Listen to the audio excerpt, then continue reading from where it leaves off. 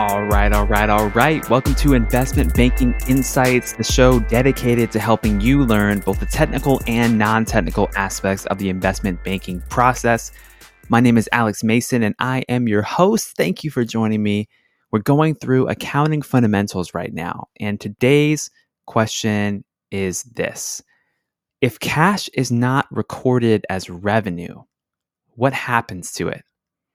If cash is not recorded as revenue, what happens to it? Now, we know that generally, if we were using a cash-based accounting method, all the way back in episode 8, we talked about this, it would show up as revenue, right? If you're a business, you get paid some cash for some sort of product or service that you offer, then that's revenue. Boom, you record that on your income statement at the very top. That's called the top line, and that's it. But that's not always the case. What is going on? I mean, even in accrual accounting, you could record cash as revenue too, right? Because you get paid for something and it gets recorded as revenue because you sold something, and that's it. So really, what is a situation where you don't record it as revenue? Well, this is what is called deferred revenue. In the case of cash being collected but not recorded as revenue, it's called deferred revenue. And that is, it's the revenue that the company is going to recognize at a later date when the goods or services are rendered to the customer.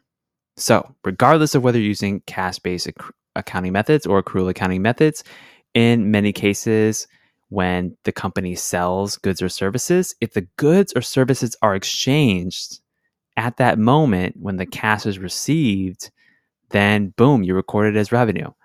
And even if you exchange it a little bit later, maybe there's some accounts receivable in there that you're waiting on some money, well, boom, you record that as revenue once the goods are exchanged. However, this deferred revenue concept comes into play when the goods or services are being rendered at a later date. So let's say that a customer pays you up front. If you're the business, pays you up front, says, hey, you're selling something, I want it, I'll pay for it right now, you can give it to me later. Okay, well, you got the cash as the business, but you can't quite record that as revenue yet because you didn't give them what they paid for yet. Now, another important point about deferred revenue is that deferred revenue is accounted for in the financial statements on the balance sheet, and it's actually counted as a liability. Now, over time, once the goods or services are rendered to the customer, deferred revenue gets turned into revenue on the income statement. So over time, you could imagine this deferred revenue amount going down, and at the same amount that it's going down, the revenue line on the income statement is going up because the company is now recognizing the revenue as goods or services are performed. Now think about something like a subscription business.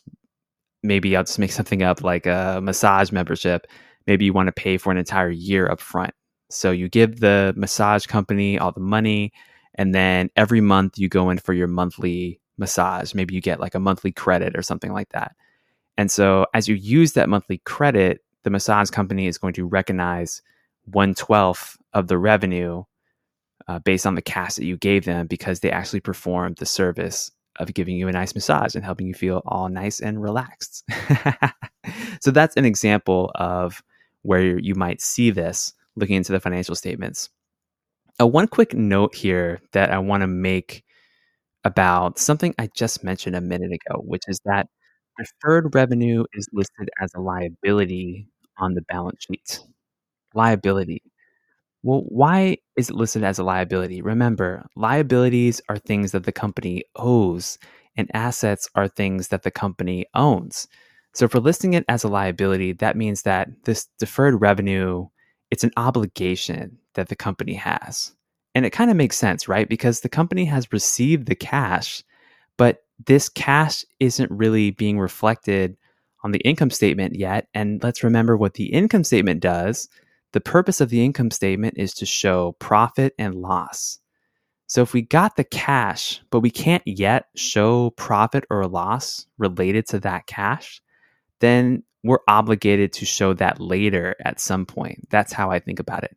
So that's why deferred revenue is listed as a liability on the balance sheet in my view. So that's the concept of deferred revenue, and that is what happens to cash if it's not recorded as revenue. It goes to the liability section of the balance sheet and is recorded as deferred revenue.